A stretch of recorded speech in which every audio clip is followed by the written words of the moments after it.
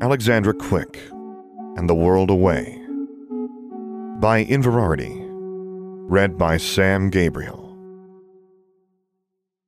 Chapter 38. Champion. Alexandra heard nothing more about the dwarves, and she didn't say anything more to Granny Monkey or anyone else about the Jimplicute hunt.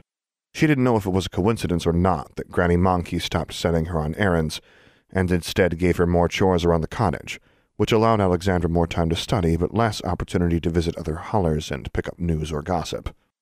The week before Christmas, Alexandra received another owl from Julia. She still wasn't quite sure how owls could find her, but inquisitors couldn't. My dearest sister, I am delighted to inform you that as of December 17th we are both aunties. Livia's son Nicholas Austin Farr Pruitt was born at 8:47 a.m. Claudia went to visit her in Milwaukee and sent me pictures to relay to you via Outpost. Alexandra read the rest of the letter with bittersweet feelings. Julia babbled about the baby, and how she hoped Livia would let her visit soon. The photographs Claudia had taken showed a squalling, puffy, red-faced thing nestled in Livia's arms. Julia proclaimed their nephew adorable. Alexandra was sad she couldn't visit herself, though she'd never been around babies and wasn't sure if she'd get along with one. The reminder that the rest of the world was moving on without her put her in a melancholy mood. Granny Pritchard found her sitting on Granny Monkey's porch, holding Julia's letter with her face sunken and her shoulders slumped. Constance and Forbearance and Innocence are back home, Granny Pritchard said. They ain't as eager to see you, even you can pull yourself out of your doldrums and fix a proper bonnet on your head. Last time I visited them I didn't wear a bonnet at all, Alexandra said. Granny Pritchard sniffed. Is that letter from your sister? Yes, Alexandra said. How did you know? So what do you think about going to stay with Angles? Alexandra's brow wrinkled. Granny Pritchard, seeing her confusion, said, Angles is what we call old colonials who settled in New England. Wait, what? Alexandra said. Why would I be going to New England? Granny Pritchard put her hands on her hips. Didn't you finish that letter? Still not sure how Granny Pritchard knew who her letter was from or what was in it, Alexandra quickly read through the rest of the scroll. Lots about Nicholas and Livia and Claudia, not much about Julia's school year, tidings from Croatoa and Miss King and the King's Elves, gentle queries about Alexandra's doings in the Ozarks, and fortunately no mention of Burton until she came to the end. I know you've only met Lucilla and Drusilla once, but Mother and I have had many conversations with them since the possibility was first suggested, and they are positively lovely people, like all our sisters. So I hope you will give your deepest consideration to their offer, dear Alexandra. They make it with not inconsiderable risk to themselves, given the fraught political situation, but of course they are already accustomed to the hardships of being our grandfather's daughters, perhaps even more acutely than we are, which is probably why they so readily agreed to offer you an apprenticeship and a home out of reach of Central Territory. Then Alexandra saw the second, smaller roll of parchment, attached to Julia's letter and sealed with a small circle of wax, stamped with an owl. When she opened it, it fluttered out of her hands and unrolled itself in midair before her eyes, displaying a much briefer letter. She looked up. The Whites want me to go live with them? So I'm given to understand, Granny Pritchard said. But I'll still be wanted, Alexandra protested. I'll just be bringing trouble to them. If you're exiling me... Stop being foolish, Granny Pritchard snapped. Ain't no one turning you out. Now go dress yourself decent, and Matt Bede'll get things explained to you on the way to my grandson's house. I am dressed decently, Alexandra said. I've worn dresses and bonnets to make Granny Monkey happy while I run errands all over the Five Hollers, but if I'm going to meet my friends, I'll wear what I please. I'm a foreigner, and I'll dress like a foreigner, especially when you're clearly trying to get rid of me because I'm a foreigner. You are a wicked, troublesome, spiteful girl. You ought to be glad you ain't no kin of mine. They stared each other down for a moment, and then Granny Pritchard sighed. Come along, then. Are we going to apparate? Alexandra asked. Nope, Granny Pritchard said. And my boots ain't charred like yourn, and I ain't sitting on your broom. I came by mule. He'll carry us both. After saying goodbye to Granny Monkey, they went to the little yard outside, where the grass that showed through patches of snow was bluing with evening shadows. Granny Pritchard walked over to an ordinary-looking mule and said, You sit in front, I'll hold on to you. Alexandra patted the mule's nose, then swung a leg up in what she knew was, according to Ozarkers, a most unladylike fashion. This provoked a snort from Granny Pritchard. Once Alexandra was astride the mule, Granny Pritchard placed a hand on the mule's saddle, and with a surprising spryness, hopped on to sit side saddle behind her. Ha, you ornery thing, said Granny Pritchard. You talking to me or the mule? Alexandra asked. Granny Pritchard's hand clutched her shoulder as the mule's hooves left the ground. Rising through a light curtain of snow, the mule turned toward the one place Alexandra had avoided for the past few weeks. The mule was slow, so Charlie was able to keep up easily. "You recall as I schooled you some on the Confederation and its territories?" Granny Pritchard asked. "Yes," Alexandra said. "You are currently wanted in Central Territory. You ain't officially a fugitive, seeing as how you weren't never convicted. But the governor still ordered you arrested on sight." "Same difference," Alexandra said. "Not quite. If you was an escaped felon, you'd be subject to extradition, as you said. Every territory will send fugitives back where they come from, but an arrest order only applies within the territory it was issued. Now, governors can ask other governors to honor their arrest orders. Most will, and of course nearly every governor will do anything Governor General Huckstein asks." "Of course," Alexandra said. The snow was getting heavier, but Granny Pritchard waved a hand, and the snow and cold air flowed around them. "Can you teach me that spell?" Alexandra asked. "Pay more attention when Granny Monkey sets you to your chores, and you'd learn a piece," Granny Pritchard said. "As I was saying, most governors will do as the governor of Central Territory and the Governor General asks." "But not Ozarkers," Alexandra said. "Nope, nor the governor of New England, because Angles has always been an ornery bunch. We've never had no love for them, nor they's for us, not even back in the old world, but we'ns both held the ministry of magic in contempt, albeit for different reasons." Confederation politics, and Granny Pritchard's surprisingly detailed knowledge of them, would normally have been of greater interest to Alexandra. But as she saw a familiar hill with a Muggle highway curling around it, an indication that furthest Holler and the Pritchards' home was not far beyond, she asked, "What are you saying? New England won't extradite me, and the Governor General has no power there?" "Oh, the Governor General is a powerful man," Granny Pritchard said. "Ain't nowhere in the Confederation where he ain't got power. But the Angles governor is nearly as mulish as we'ns when it comes to being pushed around by outsiders." "What about special inquisitors?" Alexandra asked. "Thans will still have authority in any territory. But since the Governor General hain't declared you an enemy of the Confederation, it's right provoking to folks when inquisitors snatch someone without a warrant in a territory where the governor hain't invited 'em." "How do you know all this legal stuff?" Alexandra asked. "We'ns can read, missy," the granny said. "And as isolated and backwards as you may think we are, some of us find it needful to regard the world outside your home." "I don't think you're backwards," Alexandra said. The mule began to descend toward a familiar homestead. The snow was falling heavily now, but 3 figures waited in the tiny half-circle of light cast in front of the Pritchards' house, pressed close together beneath the heavy coats they donned over their dresses and bonnets. Charlie caught a greeting, and the 3 of them turned their faces upward. Constance, Forbearance, and Innocence all waiting for her. "Granny Pritchard!" called Constance. Right, and her, Alexandra thought. "Alexandra!" called Innocence. "Hello, Charlie," Forbearance said, as the raven swooped low and landed beneath the eaves over the porch. When they settled on the ground, Alexandra waited until Granny Pritchard slipped off the mule and then dismounted herself. She put an arm around Innocence, who was the first to hug her. "I never reckoned you'd be a genuine fugitive," Innocence said. "Really? Everyone else seemed to think it was inevitable," said Alexandra. Constance and Forbearance traded places with her younger sister and embraced Alexandra. "We'ns missed you terrible," Constance said. "We'ns was so feared for you," Forbearance said. "I missed you too," said Alexandra. "You gals gonna stand out in the snow gabbing like beasts too dumb to know when to come in?" boomed a voice from the porch. "You're a right blackguard, Burton," said Constance. "Who you callin' a beast, boy?" Granny Pritchard's voice was icier than the weather. Burton immediately took his hat off. "Beg your pardon, Granny Pritchard, I didn't see you there." "You'd have knowed I'd come with Miss Quick if you had a lick of sense," Granny Pritchard said. "Now let's all come in out of the weather. It's chillin' my old bones. Burton, you'll take care of Pict, won't you?" "Yes'm," said Burton. 5 females ascended the wooden steps and walked past Burton.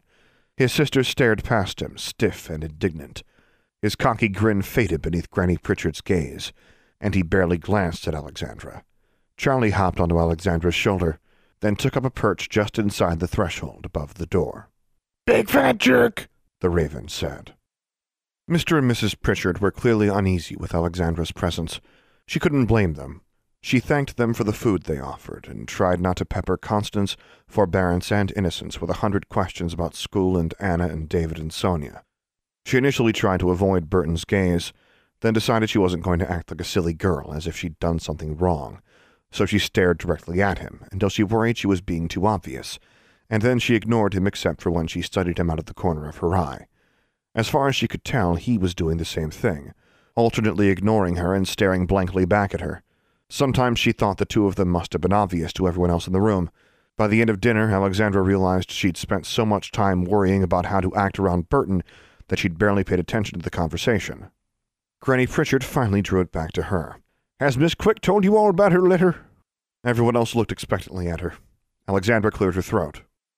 "My sisters, Lucilla and Drusilla, have invited me to come stay with them. I guess I'd be their apprentice."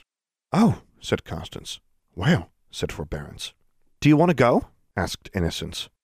"I don't know. Sure, it would be good to—" Alexandra wasn't sure what she wanted. She started to say she was worried that she'd be bringing trouble to them, and realized that would imply she was okay with keeping trouble here in the Ozarks. She sighed. "I don't really know them. We've only met once, and I'm still not sure how Confederation law works. I've been worried the whole time I'm here that the Inquisitors would show up and take me back to Erie Island, and I don't know what will stop them from just showing up at Lucilla and Drusilla's house." Granny Pritchard set her fork down and pushed her plate away. "You might have noticed they ain't come to snatch you whilst you was here." "I have noticed that," Alexandra said. "Consider how it makes the Governor-General look," Granny Pritchard said. "All that effort to take in one little girl who had a tantrum makes the mighty Confederation look awful weak." "One girl who's the daughter of the enemy of the Confederation," Alexandra said. She wanted to add more about her tantrum, but noticing how the mention of her father made Mr. and Mrs. Pritchard's lips tighten, she let it drop. She was surprised they hadn't kicked her out already. "The decision's yourn," Granny Pritchard said with a shrug. "Granny Monkey'll let you bat with her as long as it pleases you, and Wayans ain't never going to turn you out of the 5 Hollers as long as you behave yourself." Burton made a sound in the back of his throat. Alexandra's eyes flickered in his direction and narrowed. "You'll stay at least through the holidays, won't you?" Constance asked. "I haven't even answered their letter yet," Alexandra said. "I don't know when they expect me to come if I do come." She looked at her friends, who wore their bonnets even at the family supper table. Innocence grinned at her. "Yeah, I'd like to stay while you're here." After dinner, she walked with Constance, Forbearance, and Innocence in the woods behind their house, making the Ozarks beautiful and wintry. The Pritchards spoke of Charmbridge and their classes, mentioning several times how much Alexandra's other friends missed her. "I reckon even Larry Albo misses having you to tussle with," Innocence said. "I doubt that," Alexandra said. "He's in training for the Junior Wizarding Decathlon. Dean Grimm is sending a few students to New Amsterdam with him," Forbearance said. "Larry's friends, I reckon," said Innocence. "I have to figure out how to get there," Alexandra said. The sisters all tilted their heads to regard her with some surprise, as they stepped lightly over the thin crust of snow surrounding the house. "What for?" Constance asked. Alexandra said, "I need to do something there." "Is there something else you ain't going to tell us about?" Constance chided. "Ain't you kept enough secrets from us, Alex?" "Not enough. It's too many," Alexandra thought, bowing her head. "It has to do with what we talked about before, with Julia." "Oh, you mean one of those things you don't want to tell me about?" Innocence said, sticking her lower lip out. Alexandra put a hand on the younger girl's shoulder. "That's right. Now let it go. Seriously." Innocence looked at Alexandra, opened her mouth, and closed it again. They were quiet a while. Then Alexandra said, "I did have an idea, but it's probably crazy." "Oh dear," said Forbearance. "Let's hear it," Innocence said. Alexandra said, "I've been named, right? Like, according to your folks, I actually am troublesome." "That's so," said Constance. "So doesn't that technically make me an Ozarker?" "According to the stars above, you surely are," said Forbearance. "Alex," said Constance, "you ain't conceiving what I think you are." "As an independent culture, you Ozarkers can nominate anyone you like as your champion to the Junior Wizarding Decathlon," Alexandra said. Constance said, That's... "It's ingenious!" exclaimed Innocence. "It's unprecedented," said Forbearance. "It's crazy," Alexandra said. "But it can't hurt to ask." Constance said, "Wayans ain't never sent a champion to any Confederation games. Not the Wizarding Decathlon, nor the Junior Wizarding Decathlon, nor the National Potioneers Championship, nor the Confederation Games, nor even the World Series of Whist. There's some grannies might like to attend the World Series of Whist, if and we ever condescended to participate at all in Confederation events," Forbearance said. "It'd take some cajolery," said Constance. "Even if it works, how do you reckon you can go to New Amsterdam being a fugitive?" Innocence asked. I'm only a fugitive in Central Territory if what Granny Pritchard told me is true. I mean, nothing stops the Office of Special Inquisitions from making me disappear, but they could do that here if they really wanted to. Alexandra Quick as Ozarker champion, said Forbearance. My stars and garters. That is the most bodacious thing I ever heard, said Innocence. I bet you can win, too. Maybe, Alexandra smiled. But who can nominate me as the Ozarker champion? The grannies? Not officially, said Constance. But it's where we and Zaldar start, said Forbearance. The twins nodded in unison. 2 weeks later, Alexandra stood in the gravel parking lot behind the A&W. She adjusted her pack, checked her gloves and boots, and adjusted her wool scarf, tying it so it wouldn't fly away as she ran. It was the middle of January, and snow still blanketed the Ozarks. Constance, Forbearance, and Innocence stood with her at this boundary between their holler and the Muggle world. Granny Pritchard had come with them, all of them riding on mules. Granny Pritchard stood at the edge of the woods with the mules, allowing the girls a semblance of privacy, though Alexandra had no doubt the granny could hear everything they said. Alexandra spoke first. Guess it's my time to say goodbye. Again. We ain't to see you again, Constance said. Maybe in New Amsterdam, Innocence said. Forbearance shook her head. Dingram ain't gonna let us go to New Amsterdam, and Paul surely wouldn't. It's probably for the best, Alexandra said. Innocence stuck out her lower lip. I owe you so much, Alexandra said. For everything. You got the grannies to listen to me. Your family let me stay with them, and you've put up with me being troublesome, Forbearance said. I wish everyone didn't expect me to be like troublesome, Alexandra said. Those are just stories. Ozarker girls have been named troublesome before, right? They didn't all spell the little people and churn the hill folk, said Innocence. Catch a thran and kill an underwater panther, said Forbearance. Or seduce our brother, said Constance, and suddenly there was no humor in her expression. Alexandra's eyes went wide. Oh my God, you knew? She looked over their shoulders and glared at Granny Pritchard. She told you! Constance and Forbearance shook their heads. No one told us, Alex, Constance said. Forbearance said, Boys talk. Constance said, They gossip. Innocence said, They ain't as horrible braggarts, and Burton worst of all. Alexandra felt heat rising from her despite the winter chill. So much for I ain't gonna ruin your reputation, she said bitterly. I don't reckon he meant to, Forbearance said. Her cheeks burned brighter than Alexandra's as she spoke.